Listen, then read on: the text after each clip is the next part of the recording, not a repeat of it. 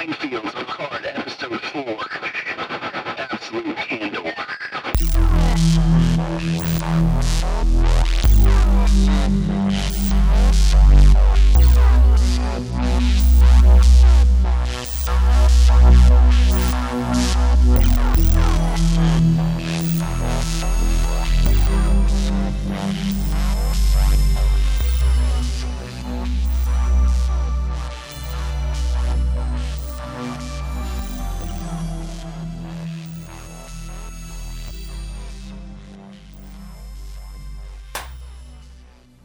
Hey guys, welcome to Minefields. I'm in a really good mood tonight. I'm gonna talk all nice and smooth and let you know that we're gonna be listening to the smooth, sexy sounds of Barry White and Colin and Joshua Michael and get down with some Jean-Luc Picard. How you doing out there in listening land? In listening land? Right. Everyone just put down your favorite lady and turn it up to 8. Pour yourself a nice bottle of Chianti and settle down to the smooth, loving sounds of Picard and Joshua Michael and Colin. For some I Picard. should have got some Earl Grey. That's what it was. Some Chateau Picard. Am I seducing you yet? Yeah, dude, I'm super excited. Are you What the are you feeling it? Do you love the long, musty sounds of Joshua Michael? Yeah, I was about to say one of those words that people absolutely hate. So Moist. I won't say it. Yeah, I cleared my throat over that. That's one. okay. Yeah, sorry guys. I didn't mean to get so queer on you guys. And by queer, I mean obviously the thing that you hate the most that you associate with queer, and not in a bad way. Because obviously we're progressives. We're gonna do some Picard, episode 4. Sorry we're a little bit late. Episode 4. Sorry we're a little late. Long week this week. I was gonna record the other night, and one of my best friends came over, and Colin got a little mad, and I'm sorry, but she was worth it. I didn't say anything You were- that would indicate that I was mad. You were very, very cordial, and I really appreciate it. But I was just, yeah. uh, I just was direct. you were direct, and you didn't pull your punch, but you weren't an asshole, and that's the true point. I didn't pull that hockey puck to the face. Dougie took one to the face. Yeah. There you go. Episode 4. Wow. This one. What is this? It's Absolute Candor. That's the Absolute episode candor. title. Absolute candor. We're doing Picard. How are you feeling about it so far, man? And pretend that you haven't seen episode 5 yet. Pretending. Okay, I'm gonna go back in time to the week before last, and I was feeling very drawn out. Like the series as a whole still feels like it's just. Is it dragging for you? It's so dragging. Like, why did it take till episode 3? I've already complained about this. Why does it take until episode 3 to get them into space and get the entire crew together? We're still getting guys together in this episode. And for what? So far, it doesn't really add anything. And, it just, yeah, I don't know. It all feels like... Like what? I feel it's like, okay, hey, yeah, we get this major mission to accomplish, but we're all going on side quests. Well, I gotta go do this. You gotta go do that. Oh, yeah, you know. wouldn't you rather? I'm only hitching a ride. It's that kind of stuff. Wouldn't you rather them get this out of the way first instead of in episode 10? I would like for... Okay, this is a problem I'm concerned about in my own personal writing right now, and I'm seeing it in this show, and I was driving thinking about this. I'll hand off my material at some point and say, hey, you want to read my stuff. I'm not going to tell you the parts that I don't like. I'm not going to tell you the parts that I'm obviously going to rewrite. But I want to know when somebody's read it, does this scene mean anything? Does it progress the story in any way? Is this important? I don't want to be sitting around in the last episode, looking back at a specific episode and going, why did any of that happen? What point was there in that? And so, I don't know. I'm just thinking about it from a writing perspective. It just, you've got 10 episodes in a season. It's like Johnny Cash. When I think about how important it is for you to get your content out there properly, Right.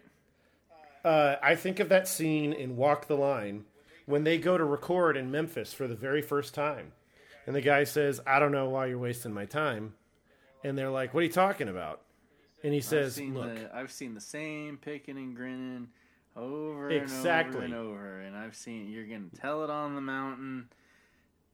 Yeah. And I don't believe you've got to put everything you've got. If you're going to get to work on a show that is going to be under the microscope like this show is, every moment, every scene has to be consequential.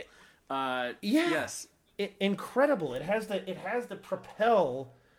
You've got 20 years. It was 2002 when Nemesis came out. Right. It was 2009 when the last Prime Universe information came to us from J.J. Abrams' Star Trek.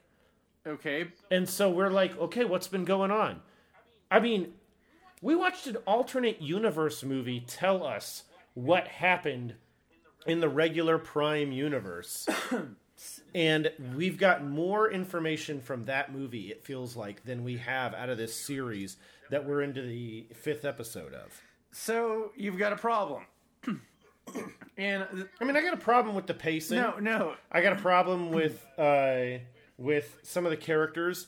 I'm not going to tell you some of the complaints that I've got from other Star Trek outlets. Not at least until maybe we've finished watching the whole series.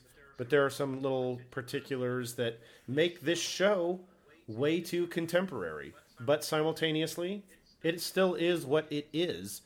And it is still a 24th century Star Trek series. It's just kind of surprising that it doesn't always feel like it's part of that greater universe.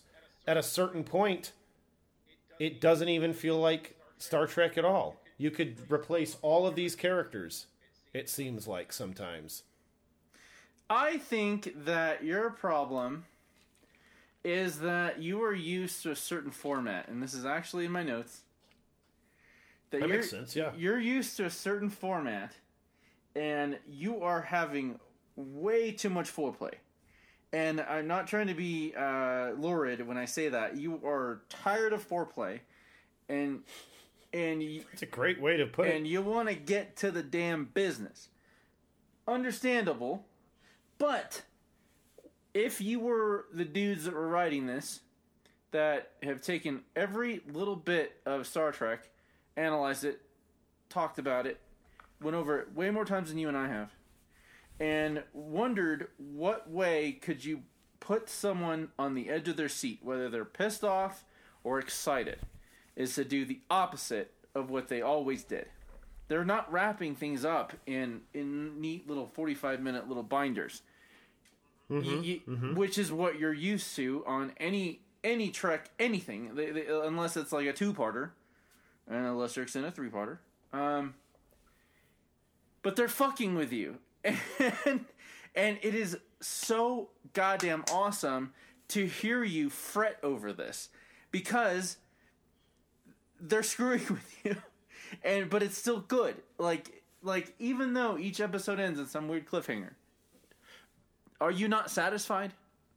Are you not? I'm way more satisfied with the next episode than the one we're about to watch. Well, which isn't to say that this one isn't worth watching, but at a certain point, I'm looking at it and going, "This is what I probably would not want to do." And therein, I mean, there's not. It's not as if there isn't material in this that I'm not interested in. It's just at a certain point. Yeah, no, dude. At a certain point, it's time to get down to brass tacks. And right? Yeah, right, I don't know. I think agree. we should watch it, and then we'll talk about the specifics, the particulars afterwards. All right, we'll do that. All right, so guys, obviously we're watching this on CBS All Access because there's literally no other place to watch it. This is a Star Trek Picard simulcast commentary track by Colin and Joshua Michael. What we're going to do is say 1, 2, and 3, and then when one of us decides to say engage, that's when you hit play. Careful, because you have to. It's really difficult to get to 000, and for it to not to just keep wanting to play the goddamn CBS All Access Originals promo at the beginning. Somehow I have mine. It's very complicated. Pause. It's only because it's probably like 2 seconds into it. However, you ready? Yeah, I'm good. I'm ready to do it. All right, I'm gonna. Obviously, just like all of our other simulcasts or commentary tracks, as it were. Yeah, if you're watching this to watch it for the first time, you're not getting the benefit of it because we're not broadcasting any sound. Correct. So, It's like we said, commentary, simulcast. If you haven't watched it yet, this is us getting you caught up, and I'm excited. I don't think I've ever gotten to say it. So, are you ready? Oh yeah, I'm ready. Here you go. All right, 1, 2, 3, engage. Ooh, I love that word. Previously on. I gotta say, the jets are coming in low outside my house. Yeah, they've been doing that here too. I'm not happy about the recap of this fucking reporter because she just rubbed me so wrong. And I know, it was a little bit difficult to enjoy seeing her dress Captain Picard, or Admiral Picard down like that. Actually, did she dress him? No, you know what? I might be confusing that with other characters, actually. It just, we have this revered quality in Picard. We do. And I do kind of like what happened in that scene, because the first episode was really telling in a lot of ways, but it wasn't, it just didn't have that first episode feel, I guess. They're turning the tables on everything. I can't think of one time, and I have studied Next Gen extensively, thanks to you, where someone has ever gotten the best of Jean-Luc and actually got him angry to actually react in an angry fashion, other than seeing him get pissed because Wesley did something stupid or Riker went off course in some way in terms of the plan. She actually got a rise out of him, and the fact that we get to see that happen, I think is one of the key factors in this is showing us things that we're not used to and things that would upset us if we are next gen scholars. I think I do like what you're saying. I think what it is that gets me about it is this idea that when you've done something, he's got. This is a man that's full of regrets, right? And even that is he never regretted anything until this situation. Exactly, he's never been a man full of regrets, and now we have that. We have his extra baggage. It's heavy. And we see this flashback, and knowing what they've done so far, we're expecting for this to hurt, because that's exactly what I was thinking the first time I saw this. I see this little boy, and he's excited to see him, and I just know that Picard is going to give him some promises that he simply cannot fulfill, and that's so different because Picard always keeps his promises, or even then just doesn't make promises. Exactly. Yeah. If you can't keep a promise, don't make a promise. I think that when people feel as regretful as he has shown us that he feels in this series, even if you're towing the line, the concept of what you're experiencing, you still know that it's wrong and it's not you. And so good point. The lore of these women, the matriarchy that's happening here.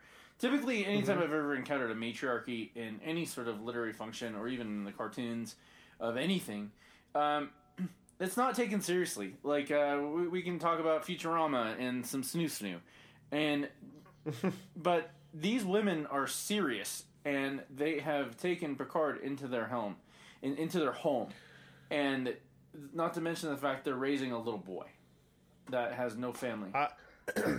As lady cultures go, I gotta say that I'm glad to see this, and I can take it very seriously because I'm familiar with the Bene Gesserit witches in the Dune franchise.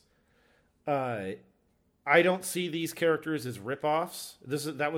You mentioning that was the first time that it occurred to me. Like, oh yeah, these ladies could be characterized as such, but they're not. But this does not feel like a ripoff to me. These are not a ploy. These are warrior ladies, exactly, you know? And I love it. You can sense the power that they have behind every single word that woman says out of her mouth is carefully calculated and thought about. And he's welcome into their home, and I just love the scene with the boy, because remember how many times Picard has been so abject to the idea of having children, but he is a sucker for this little boy. I don't understand the compulsion, though. I mean, we never see Captain Picard being particularly taken with any children, because Wesley's a teen. Yeah. And so, like, even in the episode Disaster, where he had the trio of kids in the stuck in the turbo lift and everything, I mean, it was just it's just difficult to see him in that moment even identifying with them at all. So looking at this, it just feels odd. However, I don't know how. Wow. How many years was it? 2002 to 2009. Okay, we're trying to evacuate the Romulans, or the star went supernova and we're evacuating them. The time doesn't make any sense to me, actually, and I know they've given us the numbers, but I haven't done the math. The thing that weirds me out here is looking at the way Patrick Stewart is playing Picard does not feel like the way he played Picard in any of the movies or any of the TV series. What particularly got me on this scene in general was, and especially in response to what you're saying, is that it reminds me of how I am to a good friend, a mutual friend of ours, who has a daughter, and every time I'm around her, I'm a sucker. I never used to want to have kids, but I would kill for her to have been my actual daughter. The thing, I know who you're talking about. The thing, it's a lovely girl. Agreed. The thing about it is that I am not obligated to this mother and daughter. However, I want to, and and I feel that was what he was feeling when he was engaging with the little boy. Like the fact that he wasn't obligated and had to be the dad opened him up even further, and that is something that I that's interesting. Yeah, have experienced with this little one I'm talking about right now. Is because I'm not obligated to her. Because I'm not obligated to her, I want to be obligated, and I want to just give and give and give and give and give. And I see that in that scene, and the way it just ended on that like exclamation point, or the opposite of an exclamation point, when all of a sudden like, wait, the synths did what? And I have to leave, and that feeling. Why would they call? I don't understand. I mean, I don't know why they would necessarily have called him away. He's far from Federation space trying to sort this thing out. It's just like, okay, well, why does the mission change for you out here? Just because I guess because all of the ships got destroyed, so that messes everything up. But is this episode and the next one both directed by Jonathan Frakes? Yeah, I dare say they were. I really dig this guy. I really do too. And I also love. I'm really loving Agnes here. She is easily, I think, and I know what I'm saying here, the best actress in the series, the best performer in the show so far. She's so aloof. Yeah, she is. She's more distant than Reginald Barclay. She's real. She's so real. Yeah, Barkley. You know, Raffi Yeah. does not seem like a real character to Oh, me. in 5, I can't wait till we get to 5 because No, that was, yeah, we'll talk about that later, but like, oh my god. I mean, just look at what she does here. She is not a Starfleet officer. She is No a obligation. scientist who is she is earthbound, generally ground based, and it's just funny. I like this. It turns out space is boring. yeah, and she has no obligation to these people. And then, like, of course, we could probably get like the hotshot Han Solo archetype, but he generally just is immersed in reading and just wants to get paid and wants to be left alone. He's not the hot rod guy. He doesn't have a cool sidekick. His sidekick is basically like all the automatron AI projections, and they're all annoying as hell. And he's I like his gunner Yeah. that shows up here in a little bit.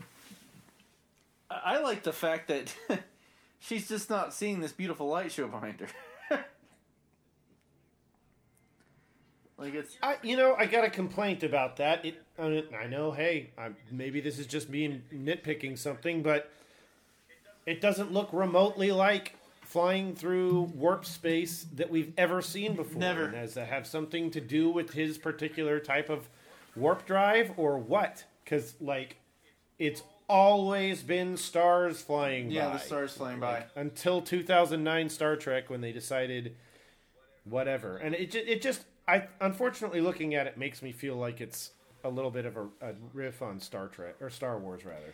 The fact that Picard has his like remake of his chateau in the ship, like he's basically living in the He's living in the holodeck. he's living in the holodeck, and that is a bad thing from anything I've ever seen from anyone that ever spent too much time in the goddamn holodeck. There's something wrong. There's something missing.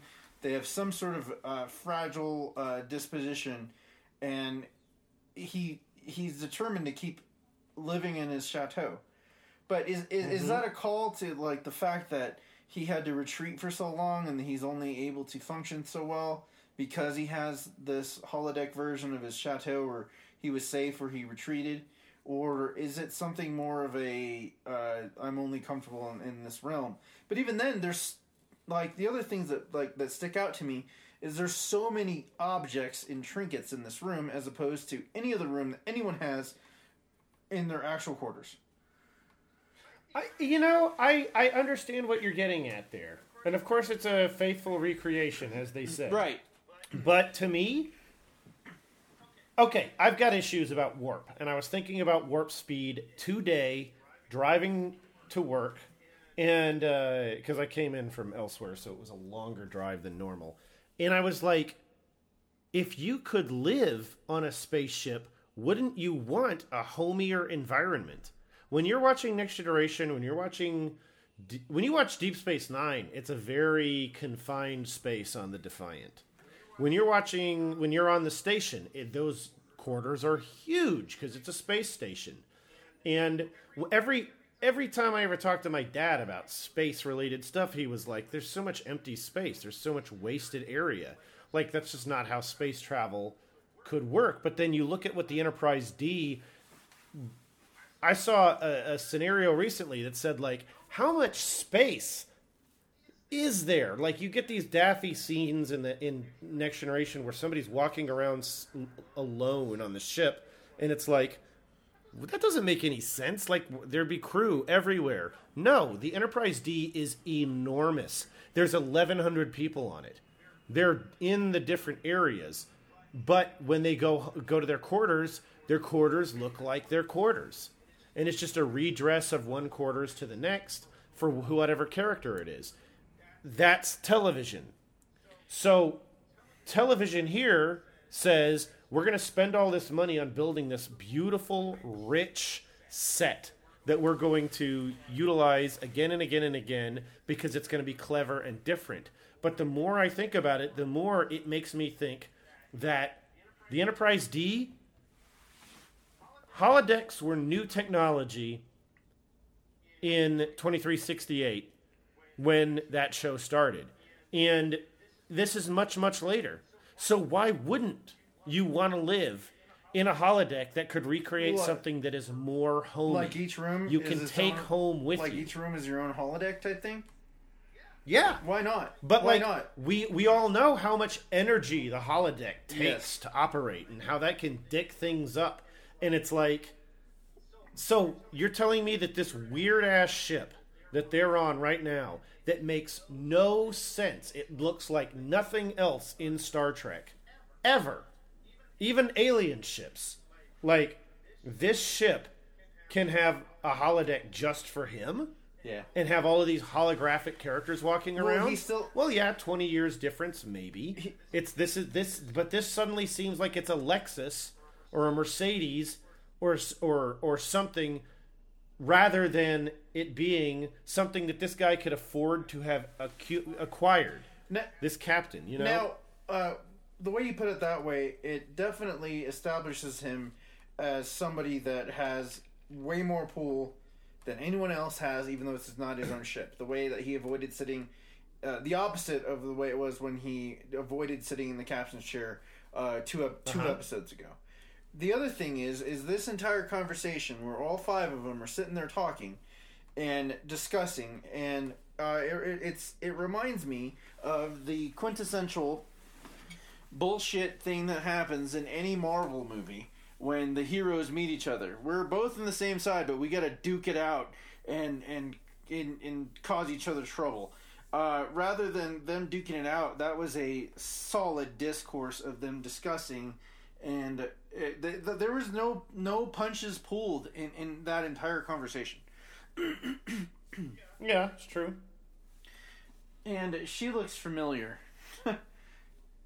Like I was. Well, she looked vaguely like Robin Curtis to me when we didn't see her with Borg stuff. And Robin Curtis, of course, who replaced Kirstie Alley as Saavik in Star Trek 3 and 4. But it's totally not. Seeing like I was looking up her IMDb and I didn't recognize anything, but I certainly appreciate watching a. I hesitate to say it this way, but the destruction of a smart person into a lunatic, and I don't want that to happen, but it's already happened, and she's watching the tapes of her before she went crazy after Borg assimilation, and we still have the mystery of why is it that Romulan assimilation made them all crazy after the fact, while everyone else that's been assimilated and de-assimilated, unassimilated, whatever word it is not locked in the loony bin brig. Mm-hmm. These graphics are great, by the way. They look really cool, and it harkens back to my favorite episode of Star Trek in Deep Space Nine, The Visitor, and they're on the Defiant, and it's 20 years later or whatever, and they're in the future uniforms that we saw in the last episode of Voyager and that particular Deep Space Nine episode, and an episode you haven't seen yet, so I don't want to spoil it for you, but they're in the future uniforms, and they're talking about, hey, we pulled the Defiant out of mothballs to go on this mission, and they're like, I can't believe that we were able to do this, and then it was either Bashir or Dax says, I can't believe we ever operated on non-three-dimensional computer interfaces.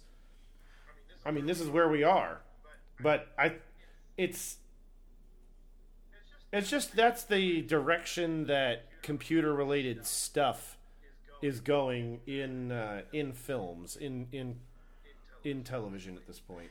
If you want it to be high-tech, it's got to be a holographic 3D representation in front of you. Okay, so they've got the armbands.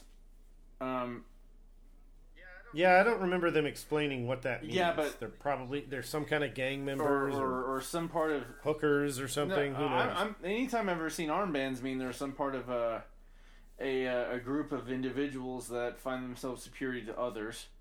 And the other thing that just put me on edge is that we're seeing a scene where he should be welcomed with open arms.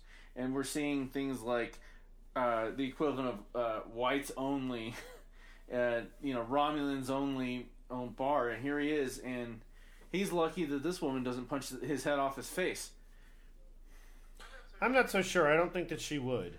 You know, when you get into what the concept of the episode is that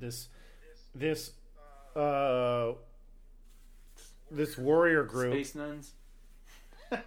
yeah, this warrior group believes in the way of absolute candor, so they tell you exactly what they're thinking. No lies. There's no sense in hiding Yeah. it. I mean, goodness gracious, I can't authentically. I can see how relieving that would be, and at a certain point, you'd have to be a hardy individual. Not only are you telling people exactly what you think of them all the time, you're okay with whether or not they react well or not to with it. whether however they react, and they have to be okay with the idea that you might think they're a dope or think that they're a terrible person because you know it or whatever. I can think of several places in my life where if I didn't hide how I felt about people, that it would result in a timely or in a lengthy disagreement that would have to get cleared up. But at least it happened without bullshit and with extreme respect, and that's one thing I like about this group of I'm sorry listeners, space nuns.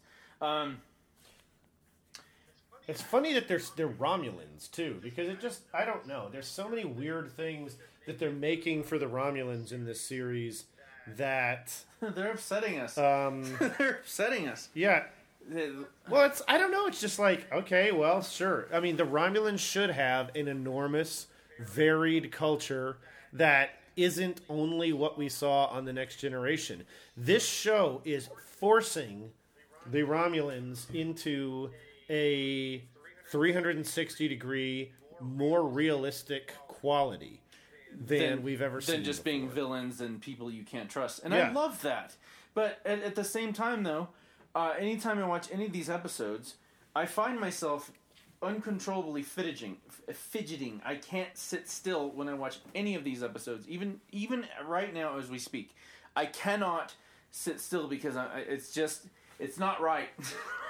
Like they're messing with my sense of equilibrium and what is right and what is wrong, and I have to put up with it. But at the same time, though, I'm literally at the edge of my seat. What about? I mean, like because the Romulans aren't the Romulans you expect. Well, not just that, but the fact that Picard beams down and he's disrespected. He's on TV, he's disrespected. People have... He has every... I mean, that's the crazy thing at this point. To look at a character that we revere so much and to say... He deserves to be disrespected by some people. He absolutely does. And I don't want to accept it, but we're watching it from the but beyond the fourth wall. And I can't disagree with anyone that's pissed off with him. And it's just... I love that, and I know a lot of people would be upset about that, but I love the fact that I am being personally challenged. You are being personally challenged.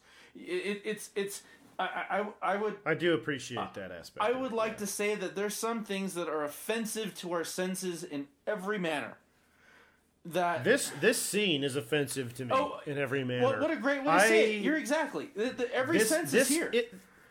Dippy little situation. If it had okay, I can't take his like little "I'm having a good time" cry seriously at all. Wait, let's hear it. Breathe deeply. I do like the music a lot. Yeah, the music in this is great. Like he's some kid skidding on some linoleum and new socks. I don't know. Yeah, they don't explain why this is the case exactly, and it's beautiful and it's fun, but like, how? Okay, the Borg. This is like the world's most dangerous zombie pit bull And they're having that fun you've on got on the shortest leash possible with your knee on its neck pinned to the ground.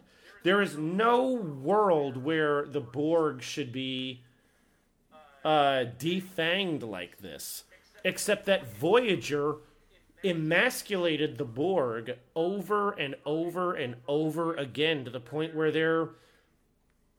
Oh, obviously, this is all we've ever got to do to shut down the Borg. It's like, hey, we found the off switch. Like, the Romulans are something that you can trust to be untrustworthy. Yep. And the Klingons are something that you can trust to attack you. Because you know there's going to be a conflict there. But the Borg have been like, okay, well, since they have computer components, all you got to do is throw a program in there and shut them down.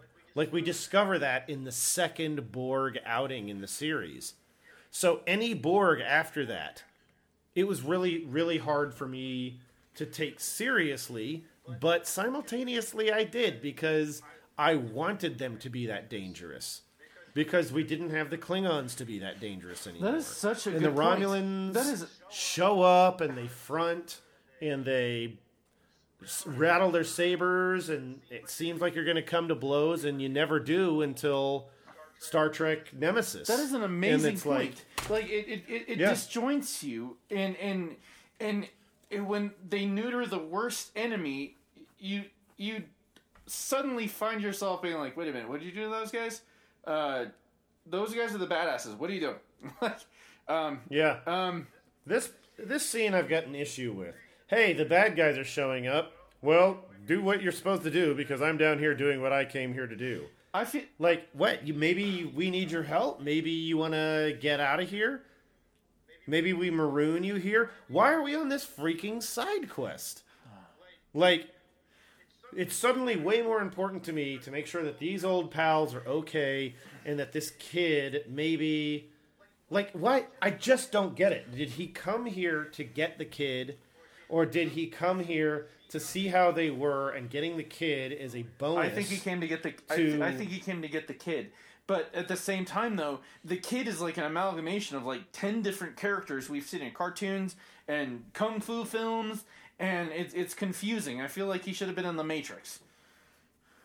It kind of, yeah. I mean, it's like, oh, it's so crazy. Go back and look at Rogue One. Oh, and look at Chirrut Imwe. absolutely. And go, Oh my God, you are genius Does Star at that. Wars have to have a blind Asian like ass kicker? And then you watch the movie and you're like, yes, Yes. it totally does. Yes. This was the greatest. I can't believe that I could have complained about it. But at the same time, if the guy had been an obvious alien, it would have been like, okay, well, I can buy that too. But it's also a different relationship. This isn't someone. Every person that he's collected on his little secret mission has been connected to him in we've got Alison Pill's character who's connected because of her love of AI and need to meet what's his name, the guy we're looking for.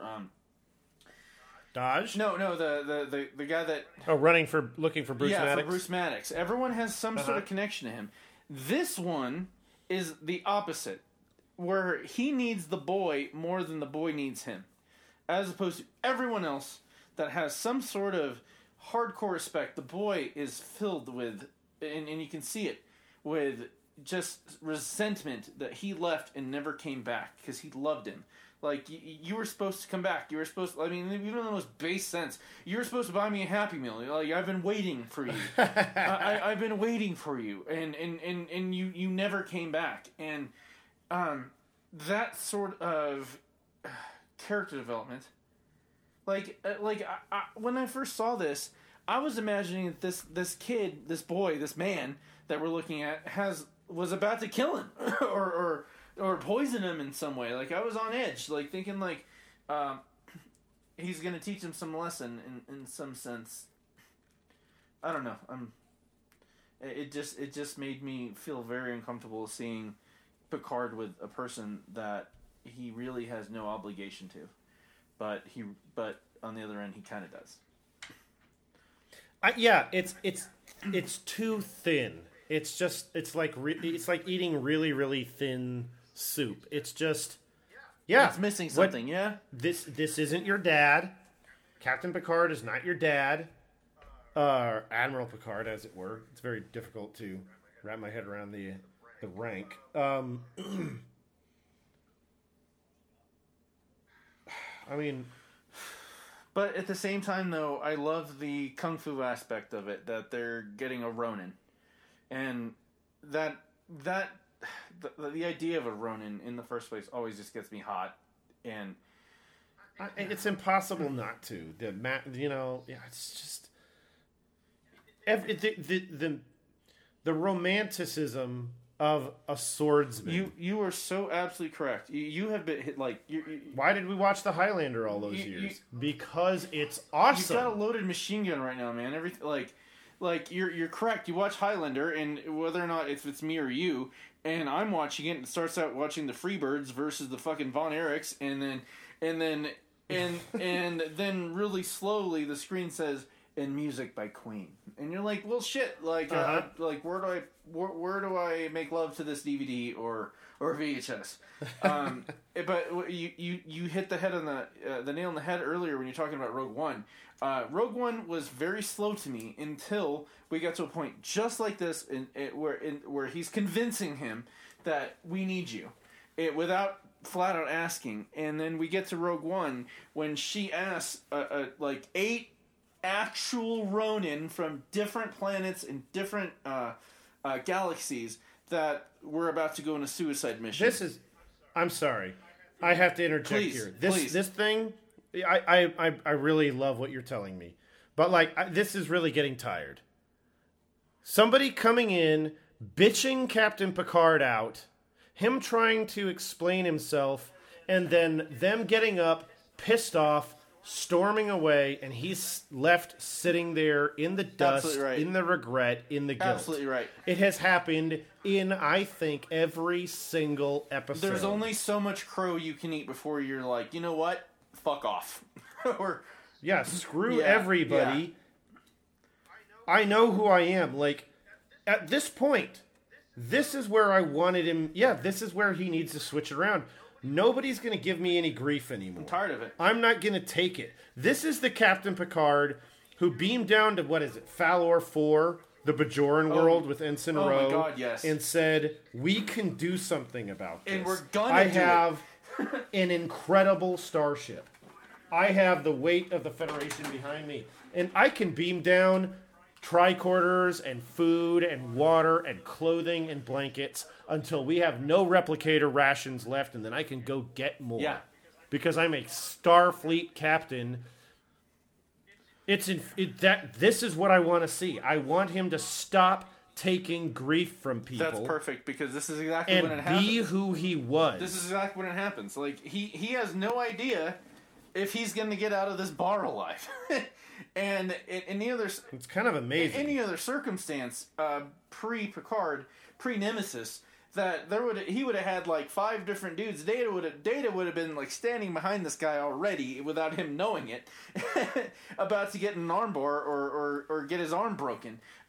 Riker would have had his finger on the trigger, like Worf. Exactly. But now we're seeing it where he's naked and he's like, "Fuck it." And I'm sorry, I don't mean to get so excited.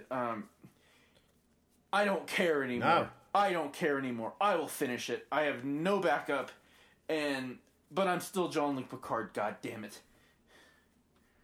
These people are all dumping on him too. It's like, okay, you think that there aren't 15 dozen other Romulan colonies that need to get sorted out right now? Agreed. And like,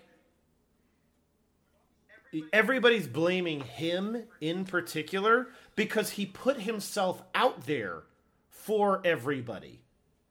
This is a breakdown of the juice in the writing as opposed to, like, this isn't a complaint. Okay, this is me like talking about what I love. I think I know what you're going to say. Please continue. Well, I mean, I'm just it's like you've got the Federation from Star Trek VI, The Undiscovered Country, that does not want the Klingons to enter into Federation society. Quote, they'll be the galactic trash of the galaxy. Oof. And it's like, That's hard. Okay, That's sure. hard. Is that what happened? No, it's not what happened. They retained themselves as an honorable empire with new allies, and thus distancing themselves further from the untrustworthy Romulans. And Captain Picard always strove for the opportunity to try and broker a peace with the Romulans. So when you look, and so, I mean, hey guys, if you watch Star Trek, you know this. But like, I mean, you can bloody your nose fighting a Klingon and it's not going to end. It's not always a fight to the death. Like the Romulans, it's going to start a galactic war.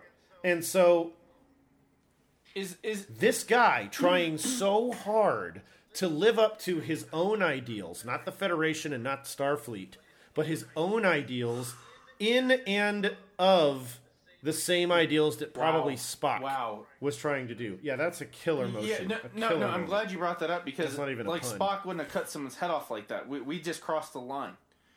We just crossed a Well, clear he's a different line. guy. I love what this guy says. You basically, Anyone who threatens him, I am an unsheathed weapon, period. choosing to die. Wow. I love his motivation. He wants his dad. Well, I And- don't know. and- It's just and- ridiculous. That part's in a weird- ridiculous. I don't see them developing. I don't see that they had time enough to develop a father-son relationship. Well, even then, he's Luke Skywalker. He's on fucking Tatooine, and he needs a fucking purpose in his life.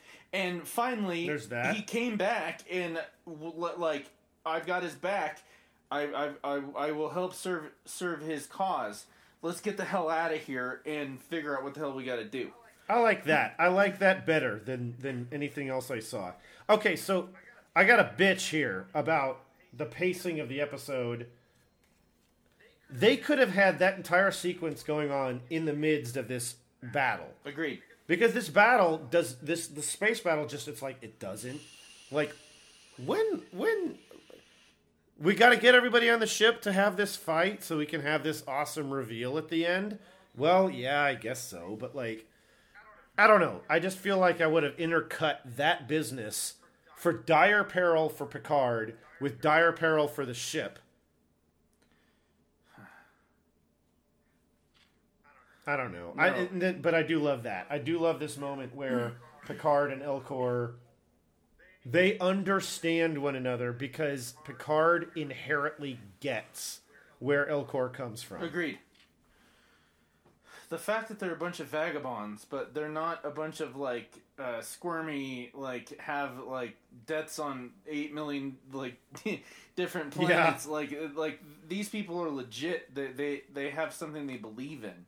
That's one of the best parts about this to me is every single one of these people believes in something and has something. We haven't been revealed what his motivation is. We're gonna see in episode 5 in a minute. Because we're gonna do 5 in a minute. Why? Well, not his. I was thinking about that was the captain of the ship, but I didn't see his search. Oh no, that's his Narek again. We don't know his motivation, but everyone has honorable motivations so far. And this guy. I mean, he's another tortured figure that I think is going to be. I gotta be bad because I'm the bad guy, but I'm gonna decide not to be the bad guy by the end or something. I'm gonna do the right thing. Hopefully, he does the right thing and disappears. I'm not inspired by this character. He's obviously gonna be that guy. He's like the. You're exactly. He's like the fourth musketeer or some shit like that. That just comes back and says, "Okay, we're okay."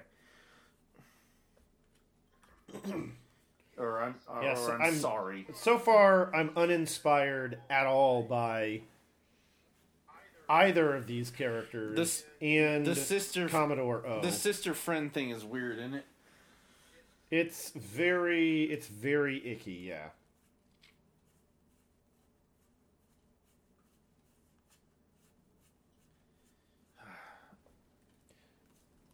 one of my favorite things in this entire planet is when you don't enjoy a Star Trek episode, and I just keep pushing your buttons until until you like it, or at least enjoy it. Well, You were so pissed off about this episode last week. I've been waiting all week to push your buttons. Ugh. Just get on with this scene. It's weird. I don't like it. What? I just don't know. What is the purpose of this? Like, it just seems like an odd, like, taboo sensuality they put into it, and it's like, okay. The best we can hope for is that this sister-brother thing is some kind of, like, title that is thrown around for, oh, we took these kids and we raised them together, and they're going to call each other by that, but they're totally not. Or something like Gamora and Nebula, you know. Right. And just like anytime you play D&D with anyone, there's always a monkey wrench. There's always one person that is just, like, out to watch the world burn. And then you get this idea that gets thrown in there, but it serves no purpose in the story. And here we go. And so we're getting blasted here. We've got a decloaked. Oh man, we've got a decloaked bird of prey. He pulled the Warbird. Sorry. He put the cigar in his mouth, and I was really hoping he was going to be like chewing, like he was going to be eating something through the battle. Like Wolvie. I was reading so many Wolverine comics today. Like, the scoot ain't greasy, the cigar ain't lit, and get the hell out of here, woman. Rafi, I can't wait for them to expand more on her character, because I think that everyone that is into Star Trek knows someone like her, and we're so close to talking about it. Oh, this guy. Do you notice that? Do you notice that she's always drinking coffee now? Ever since... Oh, is she? I didn't notice she's that. She's always drinking coffee. Anytime you see her doing research, ever since when Picard called her in episode 2, and he's like, "You doing research? Great, I thought you were. I'm sending you some more stuff," and she's just drinking coffee. She's constantly drinking coffee. Yeah. And that is a quintessential... trope of someone that is fresh out of rehab or doesn't want to go back to rehab. From anyone I've ever met that's been in that position, they have a inherent obsession with drinking black coffee. What? Yeah. I'm not. What Not kidding. I can't remember why they didn't just fly away. Why didn't they go to warp? I thought that they couldn't because they weren't getting the space for it. Damn. That's weird right there. Now, okay, that style of Romulan starship is a... Was that their ship? That is what the original series concept of Romulan starship looked like. Was that their ship that just lost their right engine, or is that the other guys? No, that was the bad guys who were attacking in that Romulan ship. That's what their ship was. That's what it looked like in the original series. More or less. I mean, this is well and truly more detailed looking, and it's quite pretty. But it's just astonishing. That ship would have to be 100 years old. Yeah. But at a certain point, I'm always thinking about that concept. Why would we be flying around in ships that are 100 years old? Because they're still working. Yeah. Because ships in space have to be something that is made to last, not a fucking 82 Accord. Yeah. Maybe a 1984 Ford Escort. Yeah. All right, so we just saw the episode's over. We just saw 7 and 9, and I was a little pissed off that they did it at the end like that, because I didn't like it either. She's more than a cliffhanger ending. Yeah, for real. Well, that's what we get. I mean, the 5th episode does a lot with her, of course. It's too It was a trope to have her beam in and then collapse. We've seen it done in dozens of things, and so that part of it just kind of like, I don't know, that just bored me to have that happen. Yeah, they just all of a sudden like Yuumi's ship collapse. Like, come on, like give us a little bit more meat than that. And we're not the type of audience that is going to be suckered by a cliffhanger ending. We're gonna be there anyway. Give us something. I'll tell you that. Now it occurs to me. Tell me. That when I watched it the first time, I thought that line, "You owe me a ship," and I was like, I didn't know where she was coming from with that statement. And after having watched the 5th episode, it makes a lot of sense. She's not operating in any kind of a command structure. That was a personal vehicle of hers. That was her ship, like Captain Rio's ship, you know. And it's all the same thing. If you're driving like Captain Rios, it doesn't feel like he's driving around being Lone Star in the Eagle 5. That doesn't feel like the Millennium Falcon. That feels like a damn Corvette. That almost feels like something out of Miami Vice. It is ultra slick. It has too much amazing technology going on for him to be a lone operator in the fringes. And we didn't get to see what she was flying necessarily, some kind of like souped up fighter craft. But, you know, whatever. It's a question of like where she got the thing. That's like her showing up in an A-wing or something like that. Well, let's take a break because we're gonna do episode 5. Guys, this is dangerous. The show's mission's ending, and you'll get episode 5 tomorrow. All right. I stopped.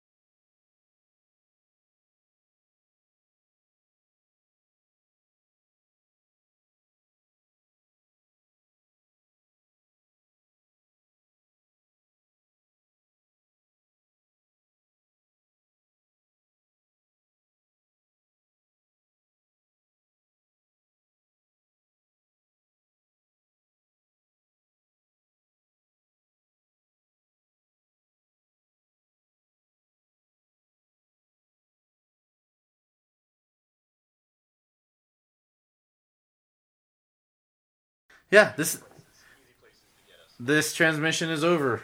This is dangerous. Over and out.